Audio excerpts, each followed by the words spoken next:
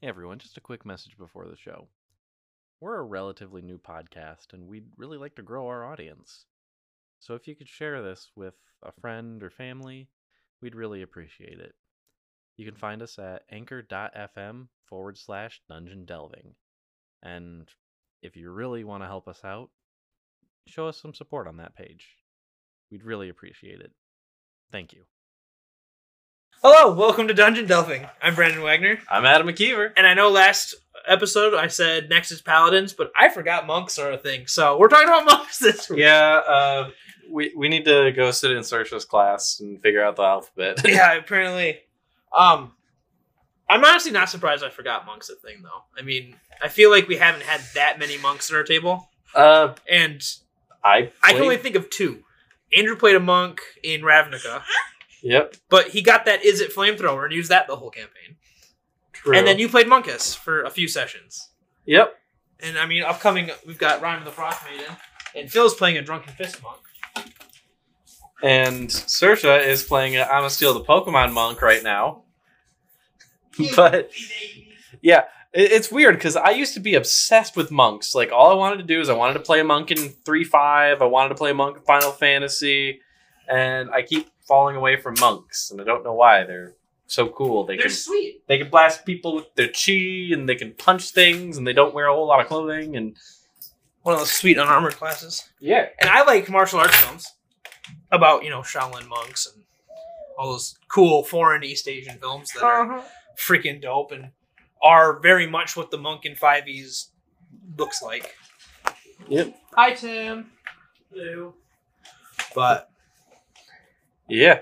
So let's go through Tasha's real quick, and then we'll kind of talk about monks and monasteries. And because I mentioned that when I talked about monks by myself forever ago, was when you play a monk, you got a monastery that you trained at, and that kind of puts something in your world.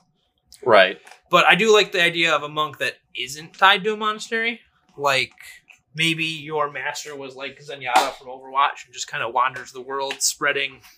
True. There has to have been some sort of teaching to it. Right, at some point, yeah, you had to have been taught the path to enlightenment and all that fun stuff. But we'll come back to, we'll circle back to that. What do you got? 1, 2, 3, 4 new base class features. Dedicated weapon lets you turn a weapon, focus your chi on it, and make it a monk weapon. Which, before Tasha's, I'm pretty sure that was something that only the Kensai got to do. And the Kensai still gets, like, I think by 20th level, you can have, like, 6 monk weapons that you're attuned to, quote-unquote. Right. Whereas if you're not a Kensai, now you can have 1. Yeah. But I do like it, because as much as I like the unarmed monk punching things, I also like the weapon master monk and kind of that weapon side of martial arts. No heavier special properties. Right. I think it has to be melee, too. No, just to be simple or martial. Yep. They also got the Chifu. Seafood? I hope I'm saying that. I hope it's chi and not ki. Yeah, I think this is going to be key. Because it's ki. The ki fueled attack. Yep. Yeah. Which lets you spend a key point to make an attack as a bonus action. So, whoa. So you can flurry of blows. You can attack, flurry of blows, use your bonus action to hit again. Yep. Just more and more punchy. The thing about the monk is that you get a limited pool of key points, and I feel like it's very easy. I haven't played a monk in 5e, but just reading it, I'm like, it is really easy to burn through all of these in like 2 rounds. Yeah. just bust your nut right off the bat in combat. And that's actually kind of thematic, because it's just like, well, yeah, you could do that, but a monk would be reserved and hold things back. Right, yeah, save your key for more actions. And know the precise point when you need to actually hit the punch to have the most impact. To really get that, omae wo moshinderu. Yeah, you can play Kenshiro from Fist of the North Star as your monk. He's Way of the Open Hand. Way of the Open Hand is kind of like the default martial artist. I mean, he's actually Way of the North Star, but sure. Homebrew subclass. Way of the North Star. You get Quickened Healing, which lets you use your key points to roll a martial arts die and heal yourself. Plus precision bonus, which is pretty good. And then, of course, Focused Aim, which when you miss, you can spend up to 3 key points to increase your roll by 2 for each key points spent this way. So you can be like, oh, I missed. I'm going to spend 3 key points and get +6 to the hit. It's kind of like when they like punch past somebody's face and you're like, ha, you didn't hit me. And then all of a sudden, like the aftershock just comes through and wrecks them. Yeah. The thing about Tasha's is I feel like a fighter kind of steps on Monk's toes a little bit with Tasha's Cauldron. Yeah. So you get the unarmed fighting proficiency. You get, I think there's a new unarmed feat in Tasha's if I remember correctly. But at this there's point, a difference between your pugilist and your martial artist. Yeah, Monk definitely has a flavor. She's okay to play with the plushies. Saoirse, there are like 12 toys on the floor. Why do you gotta pick more out? Because I want the ones that aren't out for me. Red 13 is huge and awesome. I have... and she's an agent of chaos. Yeah, I have a plushie Red 13. It's beautiful. Okay. So we got two new traditions in here. The Way of Mercy and the Astral Self. Which I like Astral Self a lot, but also Monkus was a cool character. Yeah, Monkus was a really cool character. And but he was UA Astral Self. Yes. I don't think that much has changed, though I haven't looked too deeply into it before this, so... Because we thought we were doing both Paladin. forgot about monks. Forgot the order of the alphabet. Yep. So you get a merciful mask with your Way of Mercy monk. It gives you some options like the Plague Doctor mask and a bunch of other ones that aren't as cool. Yeah, I mean, stay over here. Why wouldn't you be a Plague Doctor? Like the idea of being a Plague Doctor that just punches people to heal them. I'm healing you. You can basically be Moira with this one because they also have a way to inflict harm with their martial arts die. Hand of Harm. You can use your key to inflict wounds. You can spend a key point to add necrotic damage plus your wisdom modifier to your unarmed strikes. Find a pen and pencil. Okay, that's fine. You can play with that. Yeah. You also get you also can spend your martial arts die to heal. Just useful, especially considering if you're. I'm trying to help me understand this feature real quick. Hand of Healing. As an action, you can spend a key point to touch a creature and restore a number of hit points equal to the roll of martial arts die plus your wisdom modifier. Okay, fine. So you take an action, touch a creature, an ally, presumably, and heal them. Okay, but when you use your flurry of blows, you can replace one of them with this. So. She's just tossing everything on the floor. Yeah, that's what she does. So, the way I'm envisioning it is if you and an ally, like a paladin or a barbarian, are ganging up on one target, you can be like, I'm going to flurry of blows, and one of them's going to be a quick healing touch off to the side. I guess? Yeah, that's what it sounds like to me. And there's also 11th level Flurry of Healing and Harm, which lets you replace each of the unarmed strikes with a Hand of Healing or a Hand of Harm. Yeah. That's good, because you can just be like, yeah, more damage, or yeah, I'm actually being useful. But you can only Hand of Harm once. Only one of your strikes in your Flurry of Blows can be a Hand of Harm. So you can't just be like, oh, I'm going to add my Monk die plus Wisdom modifier necrotic to every single hit of my... Which, I mean, it's still very powerful. Yeah, and I mean, Monk does have pretty good damage, just it's more smaller hits. It's more smaller hits, and it feels a lot eventually like... So, like, Rogue does it all in one hit. Yeah, Rogue is like... Once per round, I can make a sneak attack if the conditions are met, and that sneak attack is going to hit it's going to hit like a truck. Meanwhile, Monk is just like, okay, so I'm going to have to roll like 14 dice separately for each different hit, but like between them, it's still a sneak attack. Right, and the difference is that with the Rogue, you're going to have a harder time against enemies with higher AC. Whereas with the Monk, I feel like you're going to have a harder time with enemies that have resistance. Yes. Because the higher AC doesn't matter as much, because you're making, a dozen attacks in one. One's more likely to hit. But... Yeah, you're likely to get hits. against a high AC enemy. Whereas if they have resistance, though, you know, you're going to have smaller amounts of damage already that are now getting cut in half. It's just, I think that's the balance of it. Yep. Whereas a rogue is going to look at that resistance and go, okay, you're still taking 40 damage after resistance. Like, I don't care. And then let's see here. The Hand of Ultimate Mercy. So you press Q and you res your whole team. Right? So it does? No. that's no, Mercy. That's Mercy's ultimate. It's res one thing. it's her res now, not when when res was her ultimate. And they gain 4d10 plus your wisdom modifier hit points. And they can have died within the last 24 hours, so you have time to do it. That's really useful, especially if you're in a party that tends to have people die. Right, or if you're DM, there's a 5e supplement that I heard about recently. And I think it's pretty old now. I think it's a few years old now. But it's a monster manual that is all monster. Every single monster in it is CR 10 or higher. Oh. And they're designed to kill players. Oh. Like, it'll say in the beginning, fighting this monster should result in 1 to 4 player deaths.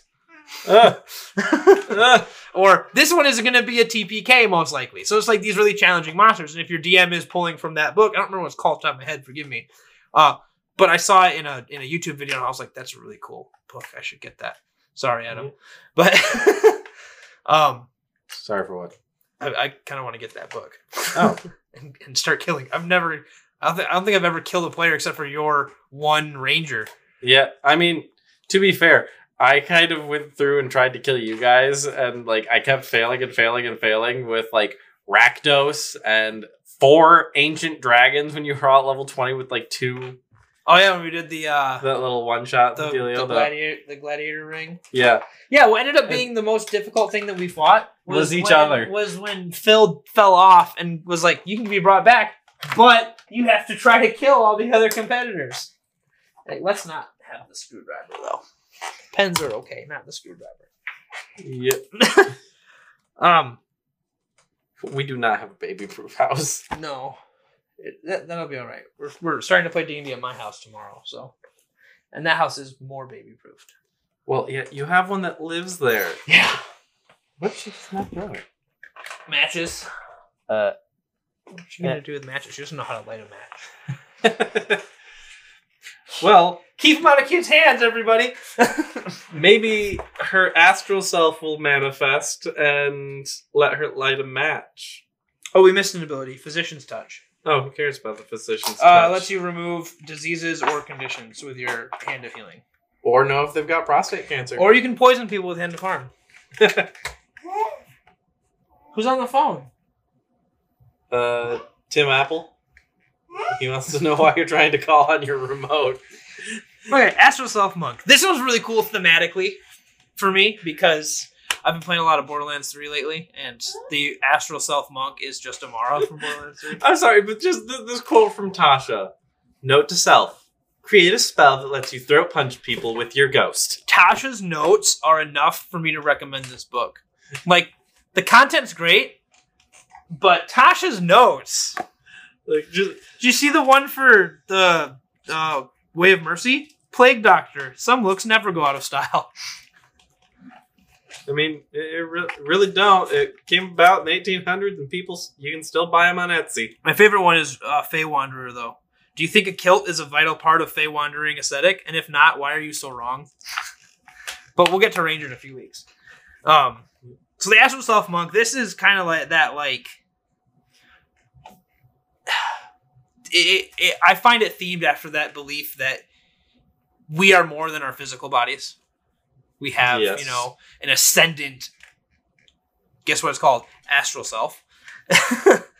But this way of the monk is about turning that into something that can, protect you and physically harm your enemies and manifesting that thing. It's like, I'm going to astral project while I'm conscious and I'm going to beat you up with my astral projection. This was so cool. I asked to include a feature into my fighter that let him have a third arm because he was just like, yeah, I've studied under the people that Monk has studied under and learned how to do this a little bit. Tapped into your astral self. Hey, do you want food instead of whatever you're chewing on? So, like... So anyway, basically what it lets you do is at the third level you can summon a set of arms. They just like spawn from your shoulders. Specifically, it says you can spend 1 key point to summon the arms. When you do so, a creature of your choice that you can see within 10 feet of you must succeed on a dexterity saving throw or take force damage equal to 2 rolls of your martial arts die. So you just add force damage to your attacks? Yeah, and then for 10 minutes they stay near your shoulders. You determine the arm's appearance, and if they vanish, or they... Yeah. I can't read or speak today, apparently. They vanish early if you are incapacitated or die. While they're present, you gain the following. You can use your wisdom modifier in place of your strength modifier when making strength checks and strength saving throws. You can use the spectral arms to make unarmed strikes. When you make an unarmed strike with the arms in your turn, your reach is 5 feet greater than normal, so they can go further. Because, like, stretchy ghost powers, I guess. Oh, whoops. She just clunked her head on the corner. I'm gonna play a bugbear astral self monk and just have 15-foot reach with my astral arms. Oh, she did not like that. That's all right. You're a tough kid. She clonked. Are you gonna join the coalition? To defeat the Guller, I have Voltron posters, and she pointed right at Hunk, so she has good taste. Anyway, then the unarmed strikes can be made with the wisdom modifier in place of your strength or dexterity. So basically, if you decided, I want to be really weak and really bad at dodging monk, this is the class to go to. You just dump it all in wisdom. Monk is already I feel like it's a stat-heavy class, because you want to have high dex for your attacks and your unarmed defense. You want to have high wisdom for key stuff, and especially if you're like 4 elements monk, all the saving throws for the spell like abilities you get are wisdom based.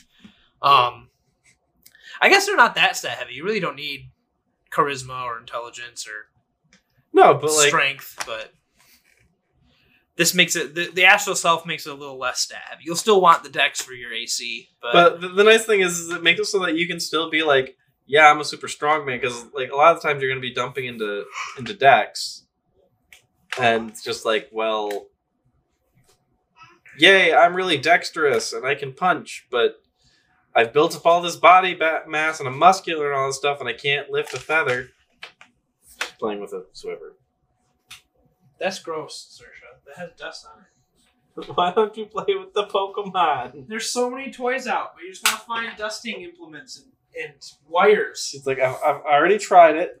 There, yes, play with the mouse. Okay, you can start your gaming journey now. Yes, with a ball mouse. She's just has to. She's having a great time exploring, bringing things down to her level. All right. But yeah, so basically you get arms, you get to use wisdom modifiers to punch, and then at level 6, you can summon a whole visage of yourself. So basically you get to hold, like... You get a mask and arms. Yeah, you get, like, face going on. It's crazy cool. It gets you the following benefits. Astral sight. You can see in darkness, and magical and non-magical up to 120 feet. Nice. So that's really cool, and would actually have been really useful in the Underdark. Wisdom of the Spirit. You have advantage on insight and intimidation checks. And then Word of the Spirit. When you speak, you can direct your words to a creature of your choice that you can see within 60 feet of you, making it so that only the creature can hear you. Alternatively, you can amplify your voice so that all creatures within 600 feet can hear you. You can just be present Mike from My Hero. So here's my question. So Monk has a feature to make yourself really loud. Yep. Paladins have a spell that let them be very, very loud. Yep. Why doesn't Bard get anything to make themselves very, very loud? I don't know. There is, however, an entire Bard subclass, College of Whispers, based on being quiet. The quiet Bard. Yeah, but like... Even Rogue has like a loud class with the Swashbuckler, with your class features like Panache. And a certain je ne sais quoi. It's not one of their features, but it should be. It's a certain je ne sais quoi. I actually recently learned what that translates to. Yeah. I don't know. I don't know what it is. That's what that literally means. Thanks, France. It's something. It's something that you can't quite quantify it with words, but you know it's there. So it's a very apt phrase, and I like it a lot. Nice. Thank you, Sir Hammerlock, for teaching it to us. Anyway, so body of the astral self lets you just kind of create a body double. It covers your physical form like a suit of armor. So think like the Umbras from Magic the Gathering. But instead of it being a bear that surrounds you, it's just you. Well, it could be a bear. Well, if you are a bear. You have a form of your astral self. It doesn't have to just look like you. It can look like something within your character. It talks about, like, True. What are the quirks that Monkuses define look your monk? demonic. Yeah. Yeah, that could be if you came from, like, an evil monk thing. I think people generally associate monks with being neutral. But I also like the idea of good and evil monks. Oh, yeah, and Monkus was very much an evil one. Mm-hmm. And Andrew played a Rakdos monk, which was kind of just like playing against type. I mean, Rakdos isn't really evil. Rakdos is sadistic. Right, and he was They more like playing pain they like pain and all that stuff, but it's all fun and consensual. Not always. There's a whole thing about them going. They throw parties, and entire neighborhoods get destroyed by their parties. I don't think all those people consented. Oh, of course they did. The Rakdos wouldn't have come there if they didn't. Is that good? Anyway, the awakened astral self is, I really like this. So your connection to your astral self is complete, allowing you to unleash its full potential. As a bonus action, you can spend 5 key points to summon the arms, visage, and your body and awaken it for 10 minutes. And this ends early if you're incapacitated. It always goes away if you're incapacitated or die. When it's awakened, you gain the following benefits. So you gain everything from before, but you also get +2 to your armor class and the astral barrage of whenever you use the extra attack feature to attack twice, you can instead attack 3 times if all attacks are made with your astral arms. That's a lot of attacks. Yeah. That's So a it's lot just like, of attacks. Hey, let's just double up your extra attack. And then one of them's going to be a flurry of blows. Yeah, so it's just Lots and lots of hits. I like that each feature is like really builds on itself. You start with the arms and the visage and the body. Yeah, it's one of those classes where it's not like, oh, you're from this part of it, here's you from this. No, it's just like, here is the thing that this class is, and it's just gonna keep building. It's just gonna keep getting better and better and better. It progresses, and I really like that about Homebrew rule, at 17th level, you also gain the ability to cast Astral Project once per day.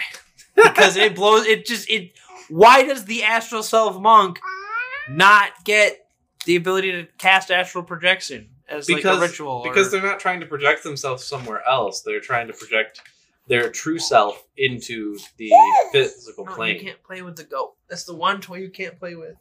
Yeah. The forbidden fruit. my face. Ooh, that face. She has this like, ooh, what? Oh, no. I know. I have a goat on the recording arm. I'm pretty sure I have a picture of this somewhere. But she just really wants to play with that goat, and she likes goats. It's tied around. This next October, I'll send her a goat mail of it. So she can have her own. Yeah. You Goat Mail. It's one of the best websites I've ever heard of, just because of the name. She did pet a goat at the zoo on her birthday, so that's probably why she likes the goat so much. I know. Yeah. So I think Monk. I really want to talk about like who your master is and what's the word? Where you're trained, your monastery, your dojo, whatever it is. But I think this is also a good opportunity to talk about playing a lawful character. And I kind of wanted to save it for paladins, because paladins are absolutely lawful. At least I think they should be. Well, we are talking about paladin this week. I know. But I also think monk is a class that has like an unwritten rule that monks are going to be lawful. Yeah, I mean, the first monk I ever tried to play was lawful good, and had to deal with the Splunge the Philanderer, who was chaotic evil. And the only reason why we could stay in a party together is because we were cursed that if we tried to kill the other one, we would die, and we both had this moral sense of like, no, I can't let them live. Right, and I like lawful characters because I like to play, like my upcoming character for Icewind Dale is lawful good, but he's also kicked out of his village because he murdered somebody in a fit of rage. And the thing that I think people don't think about when they're thinking about playing a lawful character, like a monk, a paladin, a cleric that follows a lawful good god, whatever it might be, is they look at that alignment and they're like, so my character is going to be infallible and they're going to follow the rules, whether it's the law, their code, whatever it is that you decided is the lawful aspect of your lawful character. And they're going to follow it to the letter all the time, no matter what. But I think that playing a lawful character who sometimes fails, if you're a monk or a paladin who took some kind of oath in your temple or with your order, she might just fall asleep on the floor. It's almost bedtime. Oh boy. And she's on a different nap schedule now too, so she's been going to bed a little earlier. Oh. But anyways, as a monk, you have like, these are the rules of the temple I'm from. And if you're a paladin, have your oath. If you're a cleric, you have the tenets of your god. Because you follow those, that doesn't mean that you're going to succeed at following them all the time. I think it adds a layer of role playing to your character if you sometimes mess up. I mean, just look at the reality of things. Like, look at Christianity. Right. And they got some good rules in there, but not a whole lot of people follow them. And like, if you have a character who's like, this is the moral code I follow, I'm going to do it all the time, but then you have a session where your DM is presenting your character with a no-win situation, with... Stop playing with the remotes! With something that would stress a real person out, and your character, in a moment of weakness, of emotion, goes against their moral code, their rules that they follow, that doesn't mean that you're not playing a lawful character anymore. It means you're playing a, for lack of a better word, human character. A personable character. Yeah. A real person, or a seemingly real person. And you can give that to me? Yeah, it should stay over there. It's not a string. That's a $30 cable. I know, you want to play with the cords.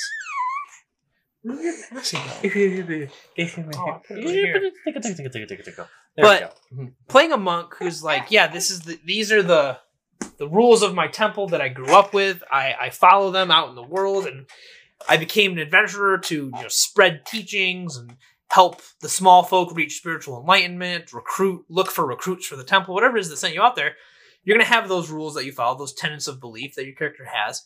And there's going to be times when, if your DM is really good at that role-playing pillar of play, they're going to test that.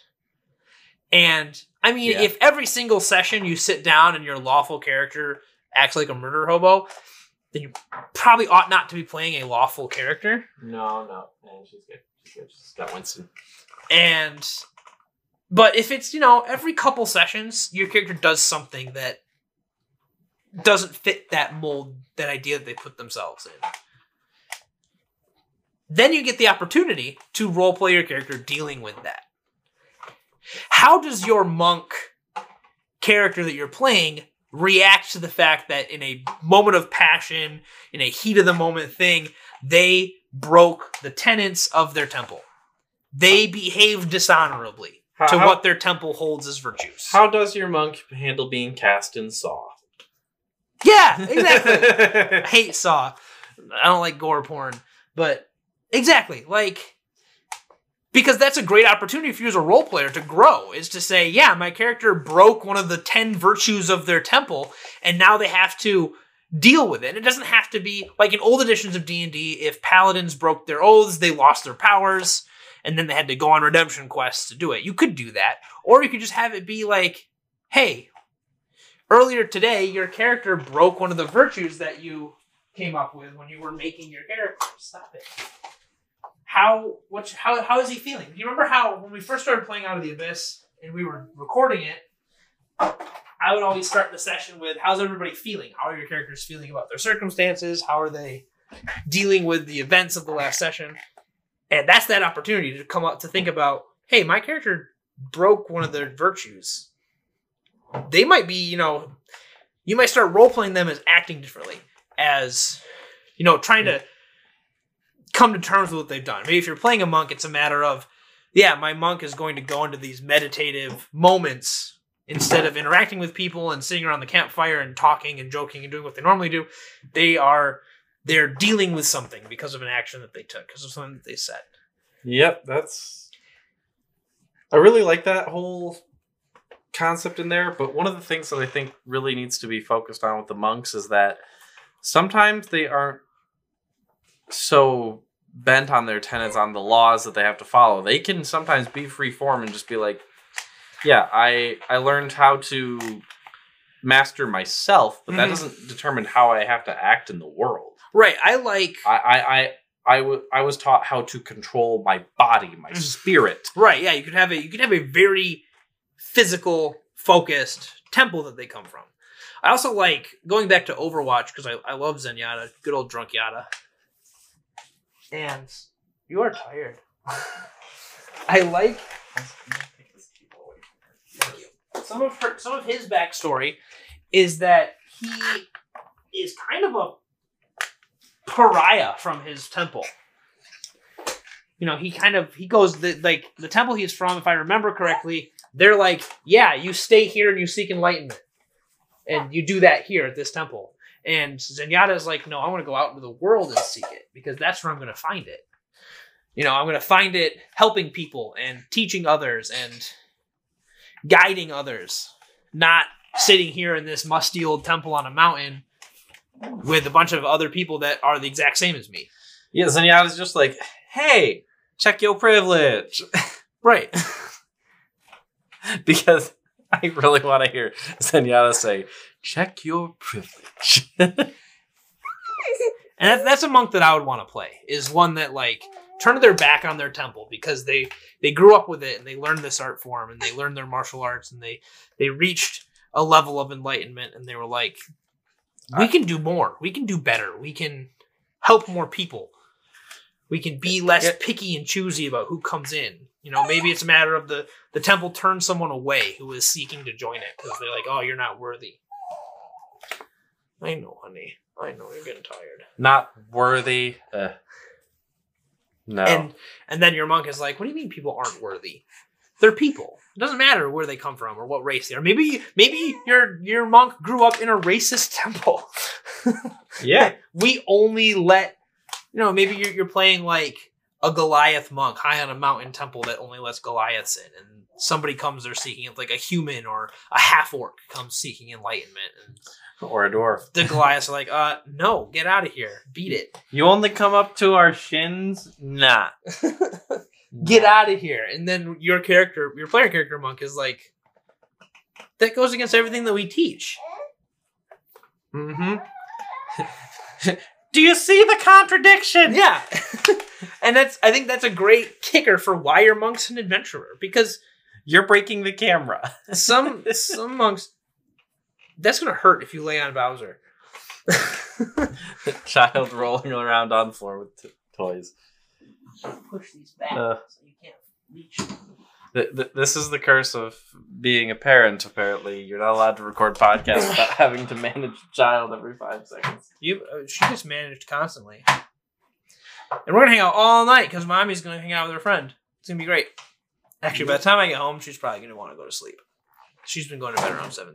So. Oh, well, yeah. And it's about there. It's almost bedtime. But yeah, I think maybe I'll do another. We should do another episode on Monk again in the future that is specifically masters and temples. Oh yeah. I think just for us to sit down for half an hour and spitball ideas for interesting masters and interesting temples, and just how they can fit into your world, is something that could be worth our time. And it's something that when we start homebrewing our next world, that's something that I want to take some time to go through with the group. Is, hey, what about monks? Let's talk about temples and masters and stuff like that. And it's an aspect of the monk character that has a strong anchor in the world building. And I think if you are a DM and somebody at your table is like, hey, I want to play a monk, then if they don't come to you and say, let's talk about my temple and my master and its place in the world, you as the DM should reach out to them because it gives you so many hooks.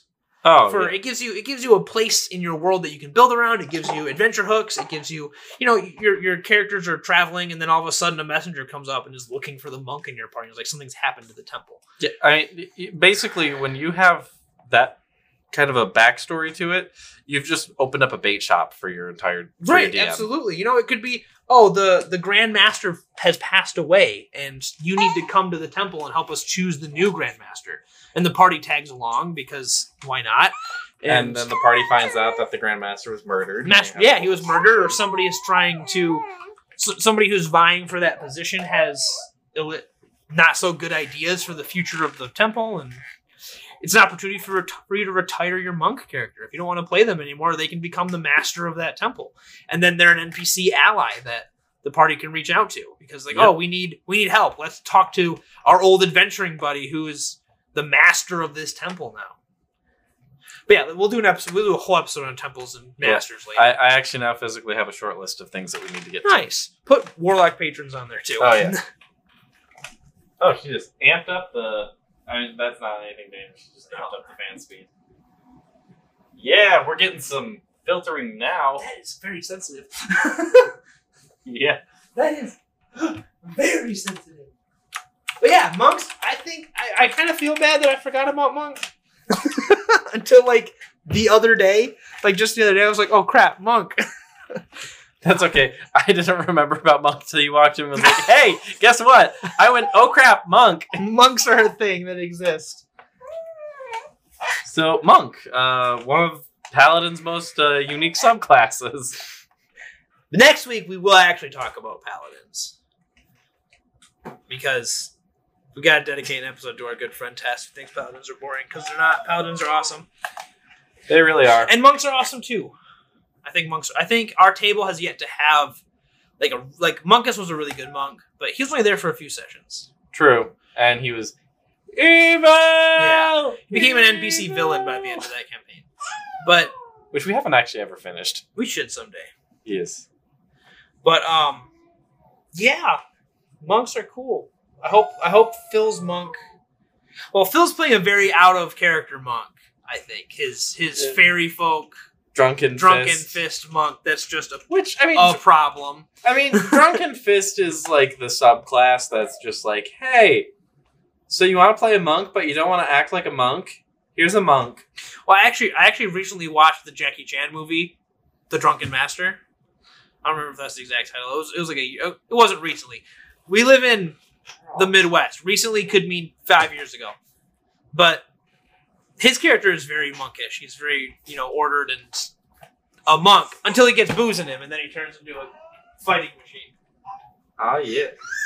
Oh, are you going to throw a tantrum? Because Adam took something you shouldn't have away from you? I took my Rarest Binder for Magic away from her, and she's very upset about that. She wanted to step on them.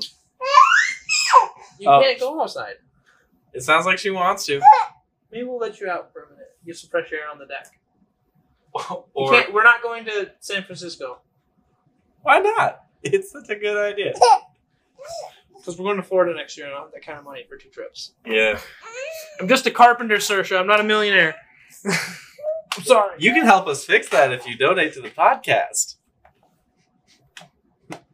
But anyway, I think we should wrap this up and stop our Midwestern goodbye. Yeah. I think all of our episodes end in a Midwestern goodbye. But guess where we're from? Michigan. So next week is Paladin, actually. Love you, Tess. We're going to talk about why you're wrong. And, as always, keep on delving.